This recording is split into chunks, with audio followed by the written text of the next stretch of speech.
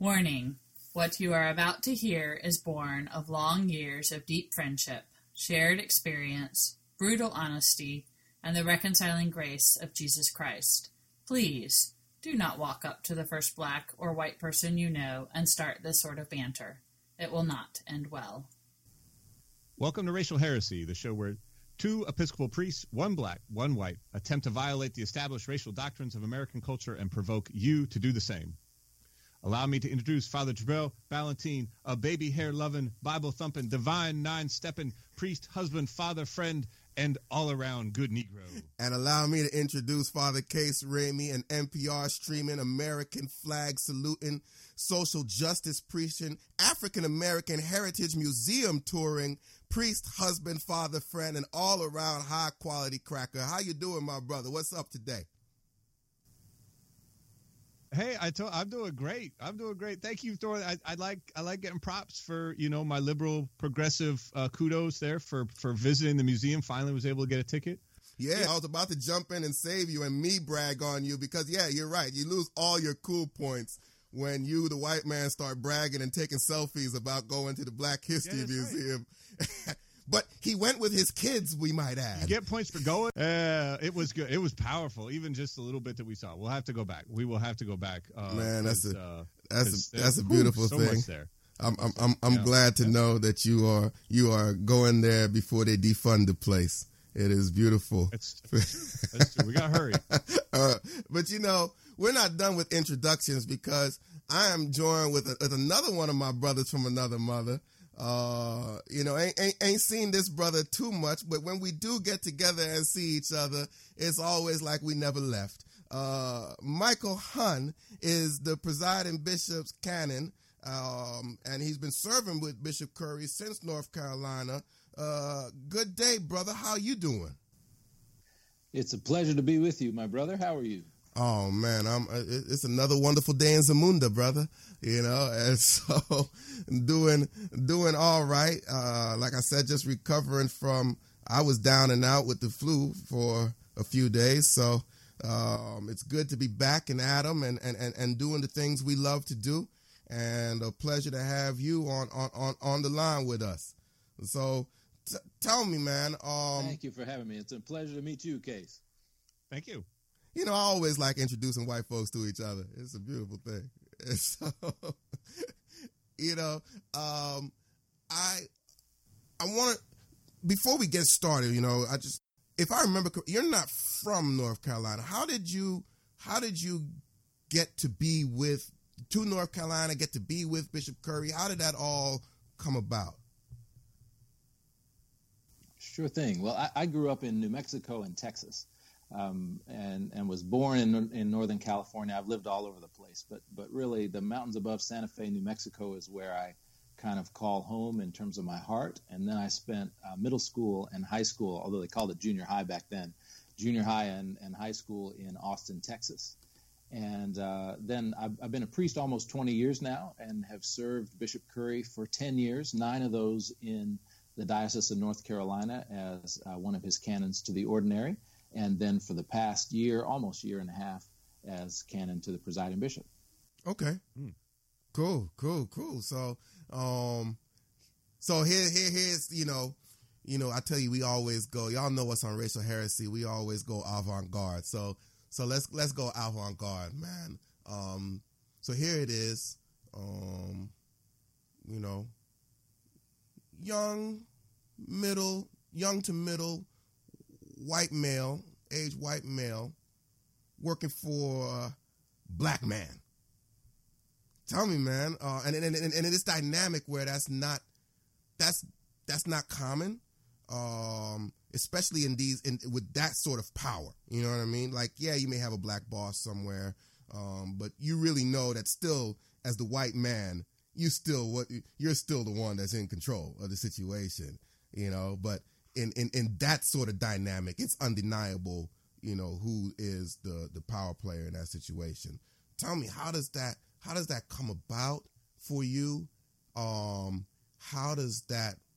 have you resonated with that?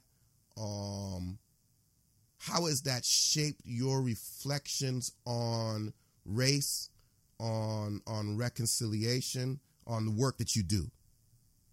Do you and Joe Biden talk? I've never met Joe Biden. I've never met.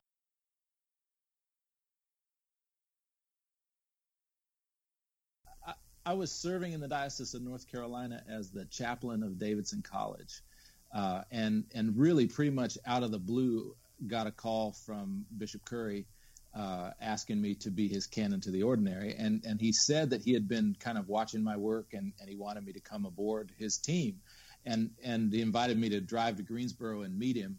And I was literally driving to Greensboro thinking that when I got there, he was going to go, "Why are you here?" Thinking that he got me confused with someone else, because I didn't know that he didn't know me. I didn't think, but then he made the offer, and so I came aboard. And he and I have obviously, if we've been together 10 years, we resonate on a lot of things, both in terms of some common background that we have, but in terms of the power dynamic, there was never any doubt. I was a 36-year-old person. My first question when he offered me the job was, "Do you think I'm too young for this?" And he said, "Look, I've been telling people I'm serious about young people in leadership, and they're going to believe me now." So I started as, he's been a mentor to me. He's been a friend to me. He has taught me all kinds of things. So in terms of power dynamic, there was never any doubt from the very beginning what was going on that score. Right. So then, how has that? I imagine it must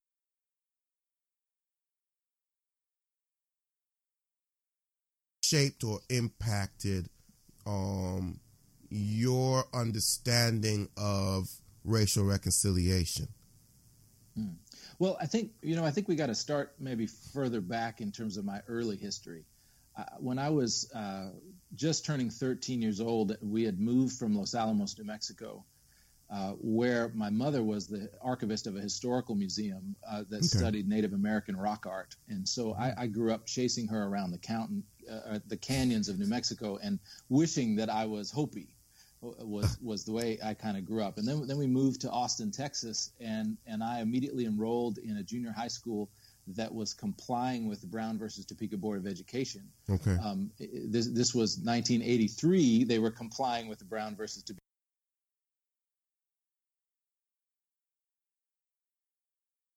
in the school. So I, at 13, new kid, doing that adolescent male, pudgy, zit-faced thing, was thrown into a school system where I was not only the new kid, but I was also very much the racial minority in my middle school, which was about 30% white, predominantly African American and Latino.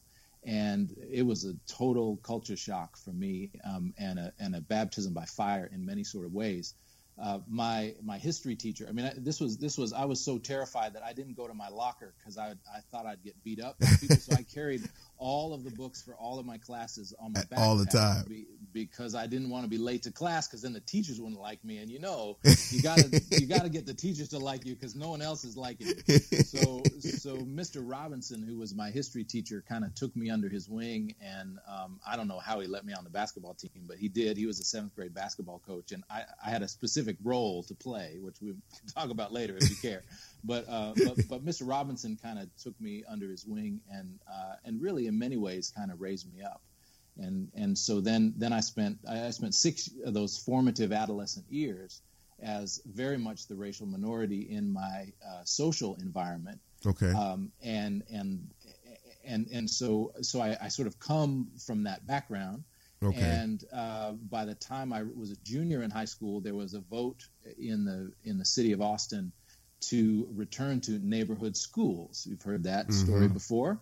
And so in my junior year, we had a chance to decide whether we would stay at the integrated school or whether we would go back to our neighborhood schools. And so my senior class dropped about in half. Oh, wow. And those of us who stayed in the integrated environment really went through some serious changes. And so I was involved in racial reconciliation. We call it anti-racism work, cultural work, diversity work from the time I was 14 years old, both sort of deliberately and also formally, in the sense that the school, in terms of trying to work on racial integration, brought in consultants and sent some of us to a camp called Anytown, USA, which I went to when I was 13, 14 years old. So although I may, you look at me and I'm a white man, and I know I'm a white man, and I understand a lot about what it means to be a white man, but there are parts of my cultural heritage that are not immediately available, such as the fact that I do know the electric slide very easily, and I can break dance. So there are surprising pieces of sort of my background. All right. This just became a video podcast. We'd like now. No, it did not. So that's wow. I mean, thank you, and that's intense to hear that kind of depth and the resonance. I think with a lot of stories, some of my own and other people we've had on the show, to have those moments of, imposter syndrome, of talking about driving to meet Bishop Curry and those moments where that experience of being in the minority in a particular, in the social situation, those are powerful things. Yet you got to the part where, right, you said, and senior year, my senior class dropped in half, right? So half the people you grew up with didn't get it, right? Didn't get that same wash, didn't decide to interpret it the same way you did, took it some different way. What was it? I mean, is there a part of your faith, a part of something? I mean, what was it that made you open to letting that affect you and being affected?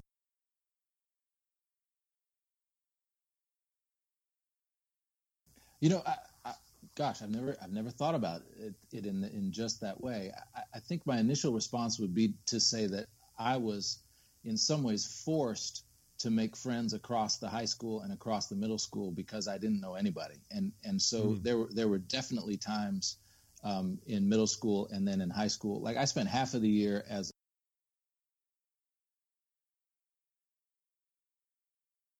baseball team, and this was in high school, and so I always had this kind of dual identity within the school, and the theater kids were like, how can you hang out with those jocks? And the jocks were like, why are you hanging out with those theater nerds? And so I had friends sort of like that, and then I had friends who were gangbanging. There were 3 gangs that were active in the middle of our high school, and so there was some of that going on, and some of it was just I had to survive, and I survived by not fighting my way out of stuff, but by getting to know people. And so it was, by the time I was a sophomore in high school, I had friends literally all over the school. It didn't matter what hallway I walked down, there was somebody I knew. It didn't matter what neighborhood in Austin I was driving through, there was somebody I knew, and I felt comfortable all over the city because of the diversity of my upbringing. And so looking back on it, there were things like there were all kinds of subtle cues that I think I learned how to pick up just by trying to survive high school, which is not an easy thing to do. Right. But I don't think it had anything to do with me. I think it was just desperation to try to not get ostracized or beat up or cut from the baseball team or worse. So it developed a lot of friendships. So then that's wow. So then I appreciate that perspective, and yeah, like what it say, necessity is the mother of invention. And so, it's like the question that comes up in my mind in light of that response is necessity kind of forged a way for you to make linkages, form relationships across a variety of spectrum such that when an opportunity presented itself for separation, you decided to remain because you had deep relationships. But there is that sector that I don't have to remain because I don't have those relationships. So now for those of our brothers and sisters who, in whatever dynamic, didn't have to remain, they were able to separate and that separated. What do you think is the compelling reason why that separation is not good? What do you see as the compelling reason that invites them into that reconciliation? And I know we can say the gospel. I know it's a long-winded question, right? But I know we can say the gospel. I know we can say the faith, but we've been reading the gospel.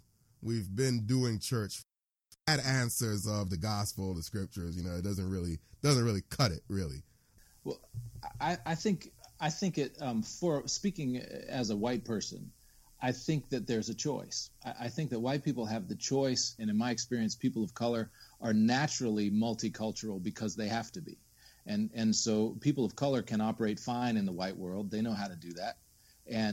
But white people don't have to learn how to function in other cultures. And so it has to become a choice, I think, in some ways, to appreciate that sort of diversity. And for me, I talked a little bit about my parents, but my parents went in, I believe it was 1965, they moved to Talladega, Alabama, thick of all the Freedom Riot and all that kind of stuff. And I grew up hearing stories from both of my parents about the need to heal society's wounds, number one. And number two, our household was one that had appreciation of a variety of cultures just in it. Like I mentioned, my mother was studying Native American peoples, and I grew up just fundamentally trying to appreciate that. That was just a part of the way our family rolled. So I don't think it was a noble thing that I kind of stayed while other people left when it was in high school. It was that by the time I got to high school, I had developed a sense of appreciation,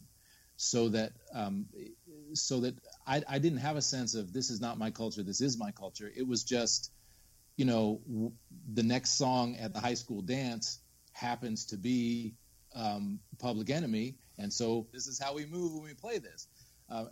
So I think that there is daily the opportunity to either engage in diversity or to withdraw to whiteness, if you want to say that, or to the suburbs, if that makes sense. And I think in my life, the harder it is for me to do that. My taste in film, my taste in music, my taste in what I read, both in terms of where my news comes from and in terms of the culture that I engage with, cultural commentary is not coming from people who are one color. And then it sinks even deeper into becoming part of your identity. Yeah. Well, choice. That's a powerful observation, and one that is rampant in our society in a lot of negative ways. And so to hear that, recognizing I have a choice just is a big deal, right? And stepping into that choice. I'm curious, in your role now, there are times and places when you don't have that choice, right? When you must be witness to, you must engage in both invitations to positive, experiences of reconciliation, and you must now be witness to, the presiding bishop is a pretty big target, and attacks that come his way and that are launched at him and launched at the church. And in your role there as canon, it's not the, okay, well, I can flip the channel now. Imagine, this comes into the office, or this comes into the presiding bishop, or this comes in at the church, and you don't get to choose anymore, right? You're there having to engage. How does that change you to go from a place of choice to a place of, no, I'm here and I have to deal with this?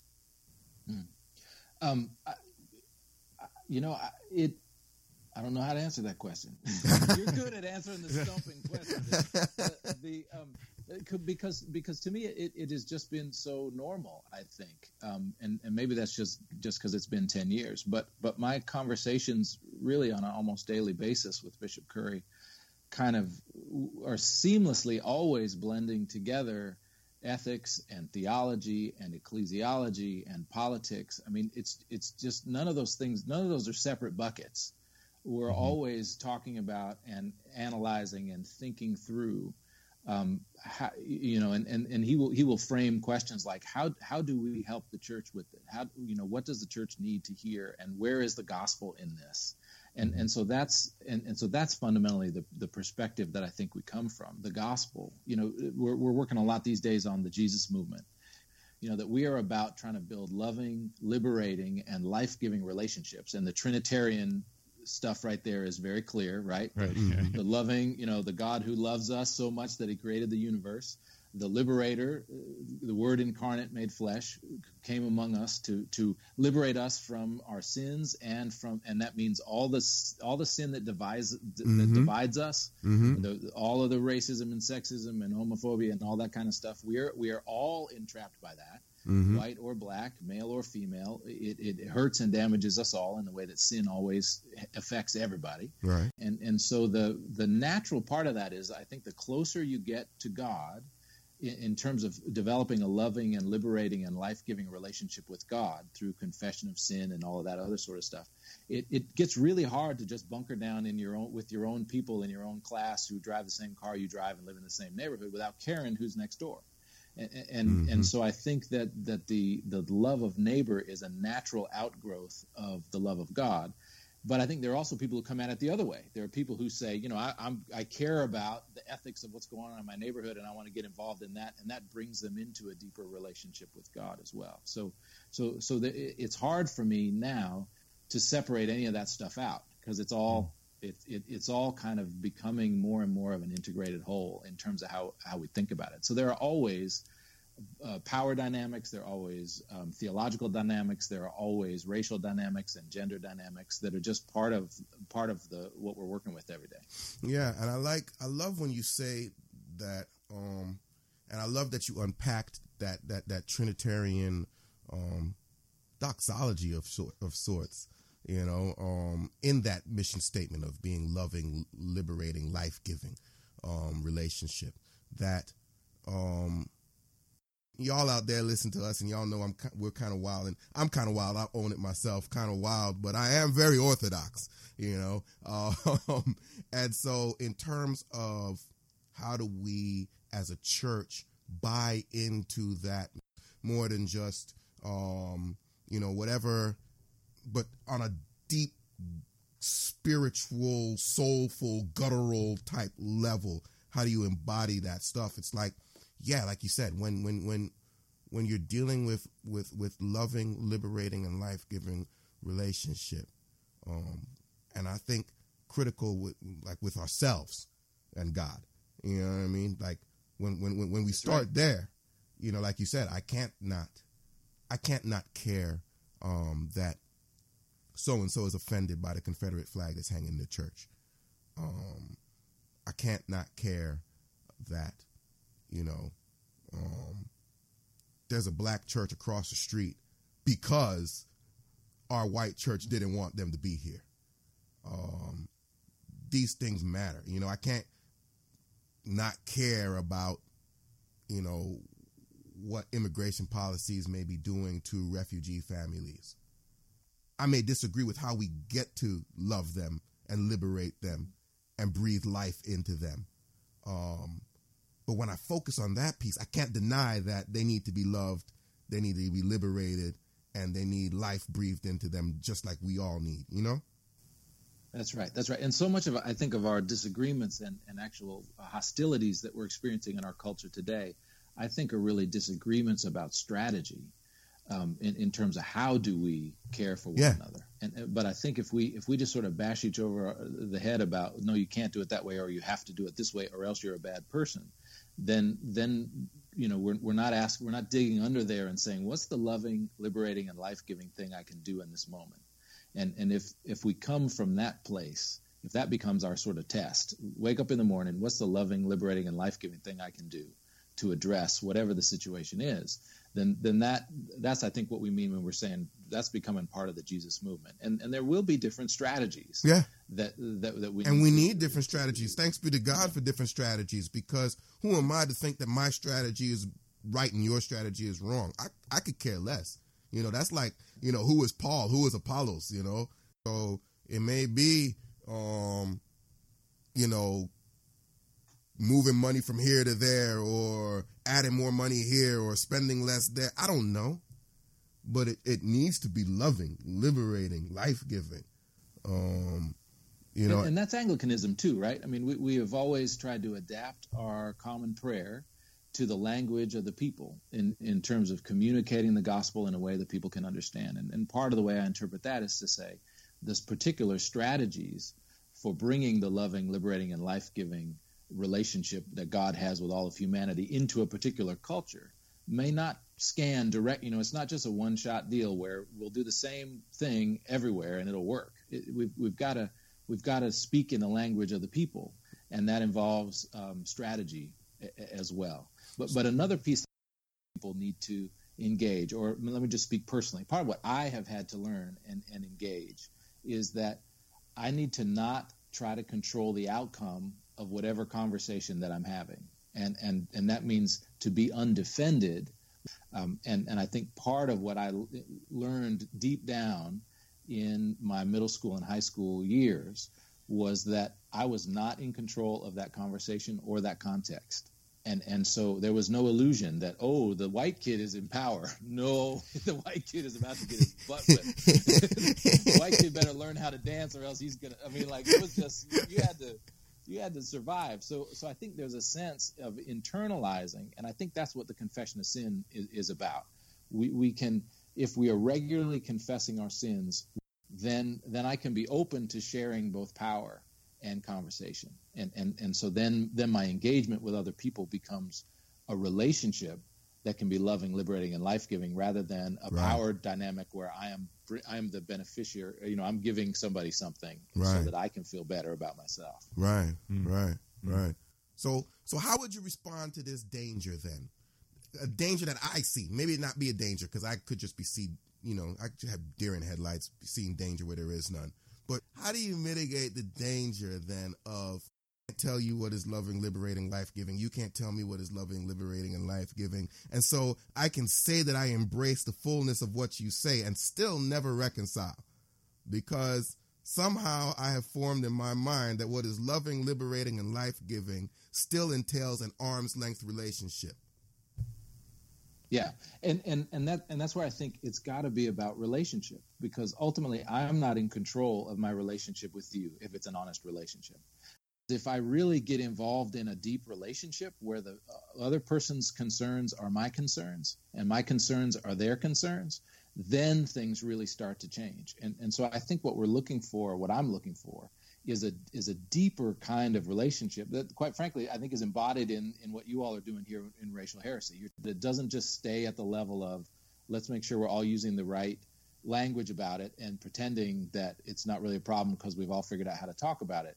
But rather, let's dig in under the realities. And so as a white person engaged in diversity work, I'm regularly on that line of trying to not appear to be the good white person, and even just in terms of today, my self-description could sound like, well, see, I'm one of the good white. I have no work to do. Right. But the bottom line is, I live in a neighborhood. I got to tell you this story.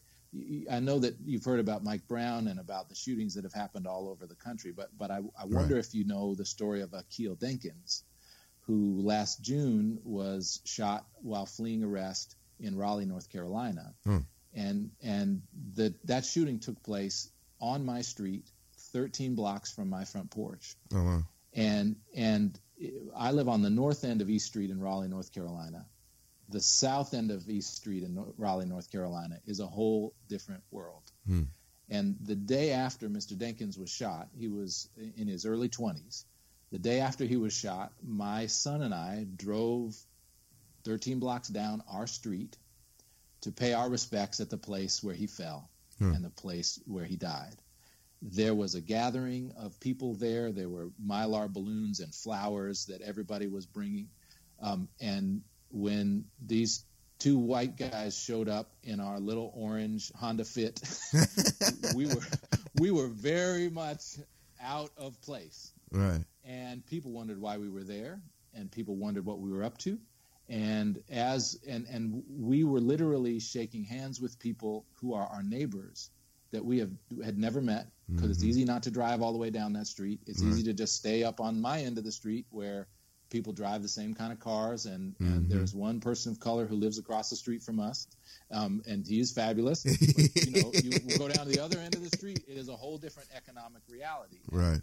So as a white person in Raleigh, North Carolina, the conversation we were having in our house and that I was having with my teenage son was about the reality of the difference between my kids and Mr. Denkins went to all the same schools. So when we're talking about reconciliation, this is not about just playing nice and being able to go see Barbershop 3 and get the joke.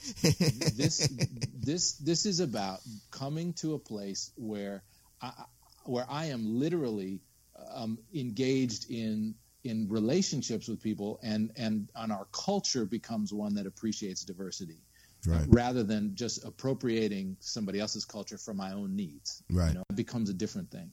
Yeah. My oldest son is a jazz musician, and there's a lot of conversation that we have around Raleigh. Why is it appropriate for white people to play jazz, and can they?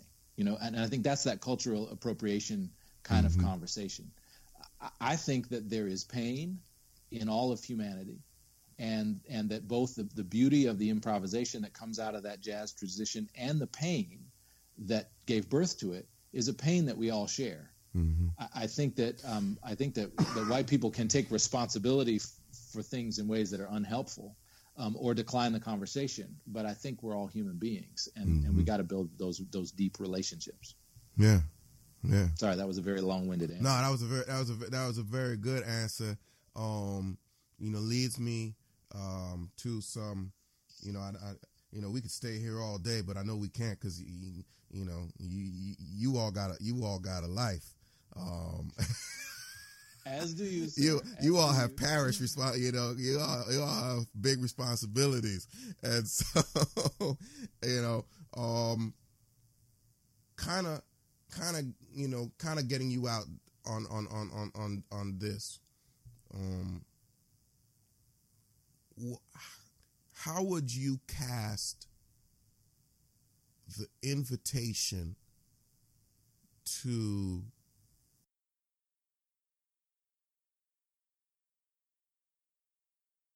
we have that dynamic? We like to think that we're all enlightened and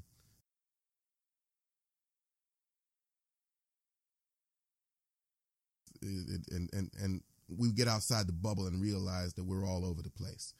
And so there is a choir that listens to us, and we love you, choir. Choir got to rehearse, so make sure you show up for rehearsal all the time. We love you, but there is a choir. But even those of us in the choir should have that question, because how do you get more voices in the choir? The choir, the choir for liturgical purposes is only there not to entertain the congregation, but to invite the congregation into the music of liturgy. So how would you cast the vision of what we've been talking about to those who probably are not listening to Racial Heresy, or at least were listening with skepticism? I think we're on the threshold of a tremendous opportunity because of the we cannot ignore the reality that our country is pretty divided these days, and that means the conversation is on the front page, and it's on the front page every day. And there are lots of opportunities for us to get to know neighbors who think differently politically. And in some ways, we're being forced to talk to each other. I think the challenge before us is to figure out nonviolent ways of doing that. And what I'm concerned about is that our culture is really interested in a word and a label on it, and let's decide how racist was that comment. Let's debate that for an hour and a half. And then we get really, the anger gets going. And what I think really needs to happen is we're dealing with what I call cultural racism, which is to say, and this is some learning that I'm doing around how when you're trying to change a culture in a business or something like that, they distinguish between culture and climate. Mm-hmm. Climate is the stuff that's the posters on the walls that say, everybody's treated equally here. We encourage minorities in the workplace. That's the climate stuff. It's policy statements. It's resolutions of General Convention. It's the baptismal covenant. Right. It's all men are created equal. Right. These are climate things that CISA put it. We can put a poster up on the wall. Right. But if it doesn't feel like that, then we haven't changed the culture. And so I think what we're on the threshold right now is a growing need for cultural change in our country.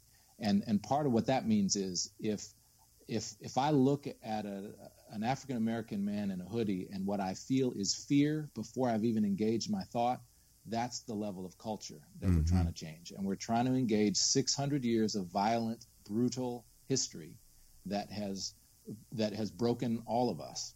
And so I think the opportunity for healing and for racial reconciliation is to engage in a cultural change that will actually invite us to have more friends and more community than we currently have, and will actually reduce the fear that many are experiencing in the country today. So I think there are some people that are engaging with the fear that we're all experiencing and saying, well, we're gonna feel more comfortable if we keep these people out and keep our people in, and then we'll feel better.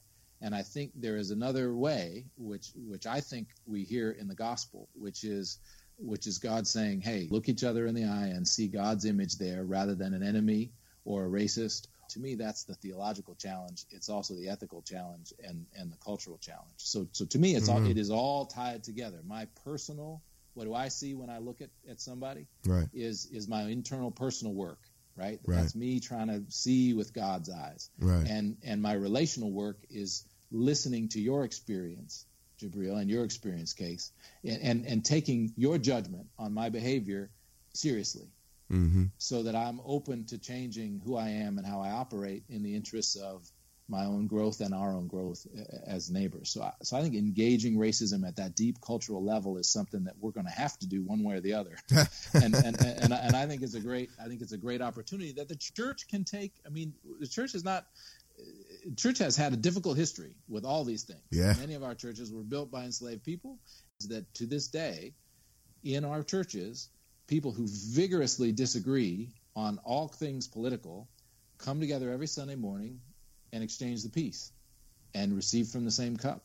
And there is hope in the Episcopal Church that what binds us together is our common prayer and the fact that we are all saved by Jesus Christ, that actually is deeper than all the other disagreements about strategies and political differences. And if the church can step into that space and really nurture those deep roots, that can start making some cultural change. And thankfully, we have a fabulous leader who's a natural reconciler, and he's going to be calling us to that because he doesn't take the easy answers. He's always looking at how do we love the whole church, because that's just how he rolls. He was called to North Carolina when the progressives didn't understand why the evangelicals were voting for him, and the evangelicals didn't understand why the progressives were. The way he tells the story, they were sort of looking at each other across the aisle, going like, "Why are you voting for this guy?" Because he's speaking Jesus right out of the Bible, right? And then he has this other progressive, so he naturally is able to bring together in himself people who would disagree otherwise, and I think that's the leadership we need. Oh man, you blew my clothes with that wonderful answer, because when you talk about that, you brought up this question that I've had, that Case and I have kind of discussed. We did an episode on it. We have a black presiding bishop. The church is done with racism.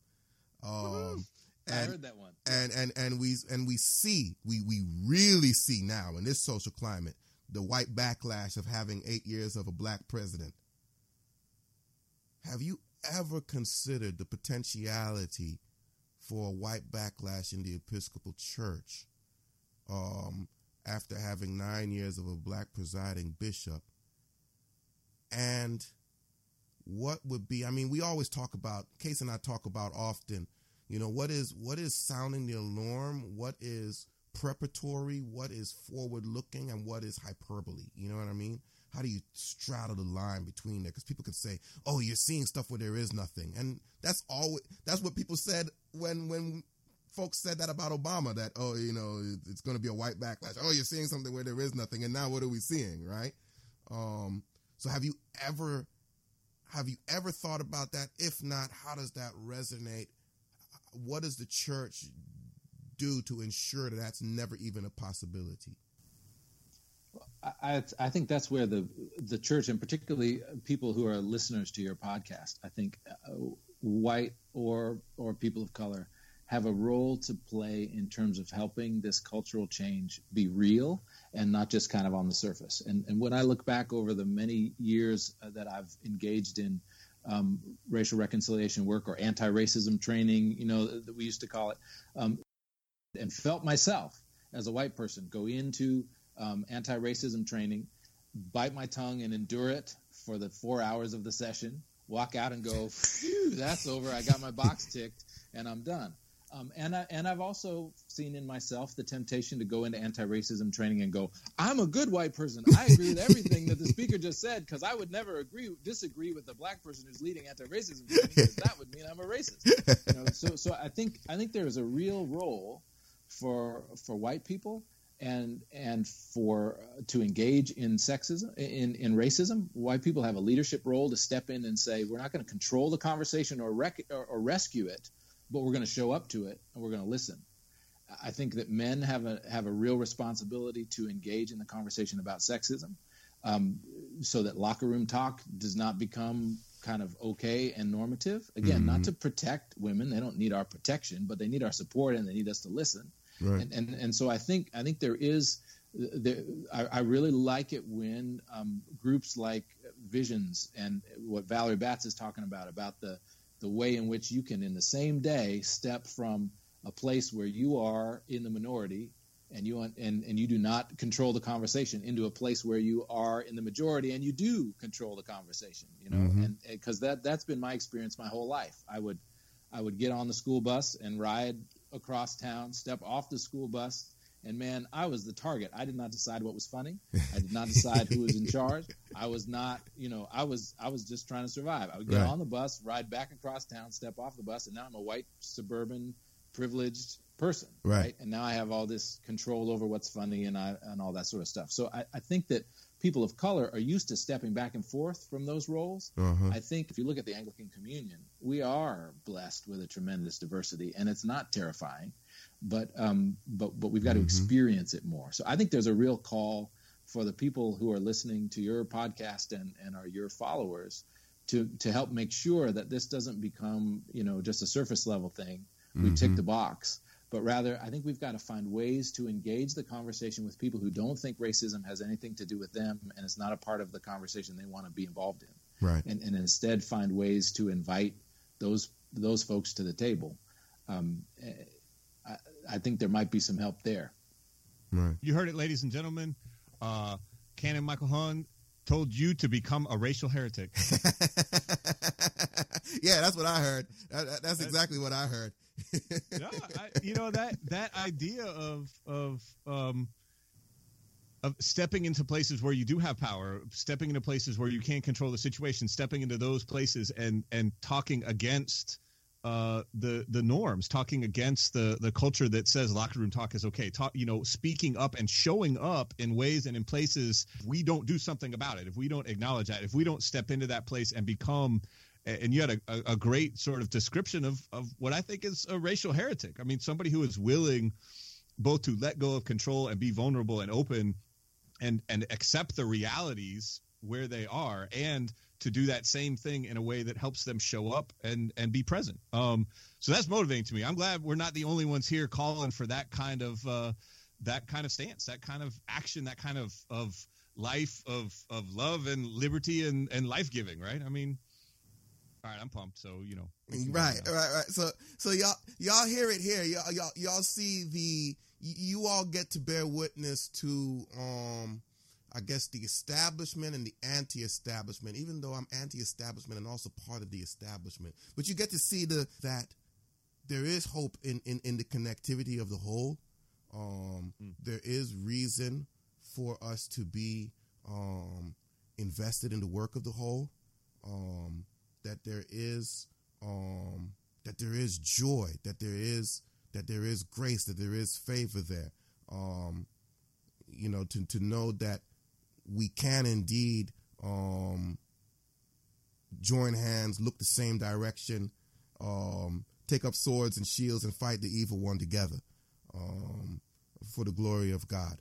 And so, brother, I appreciate you coming on and spending this time with us, and inviting our listeners into that relationship that you've had with life, with reconciliation, with the presiding bishop, with the church. So thank you. Yes, thank you. Thank you very much. You all hear Canon Michael Hun when he comes to your diocese. There's no need to be afraid.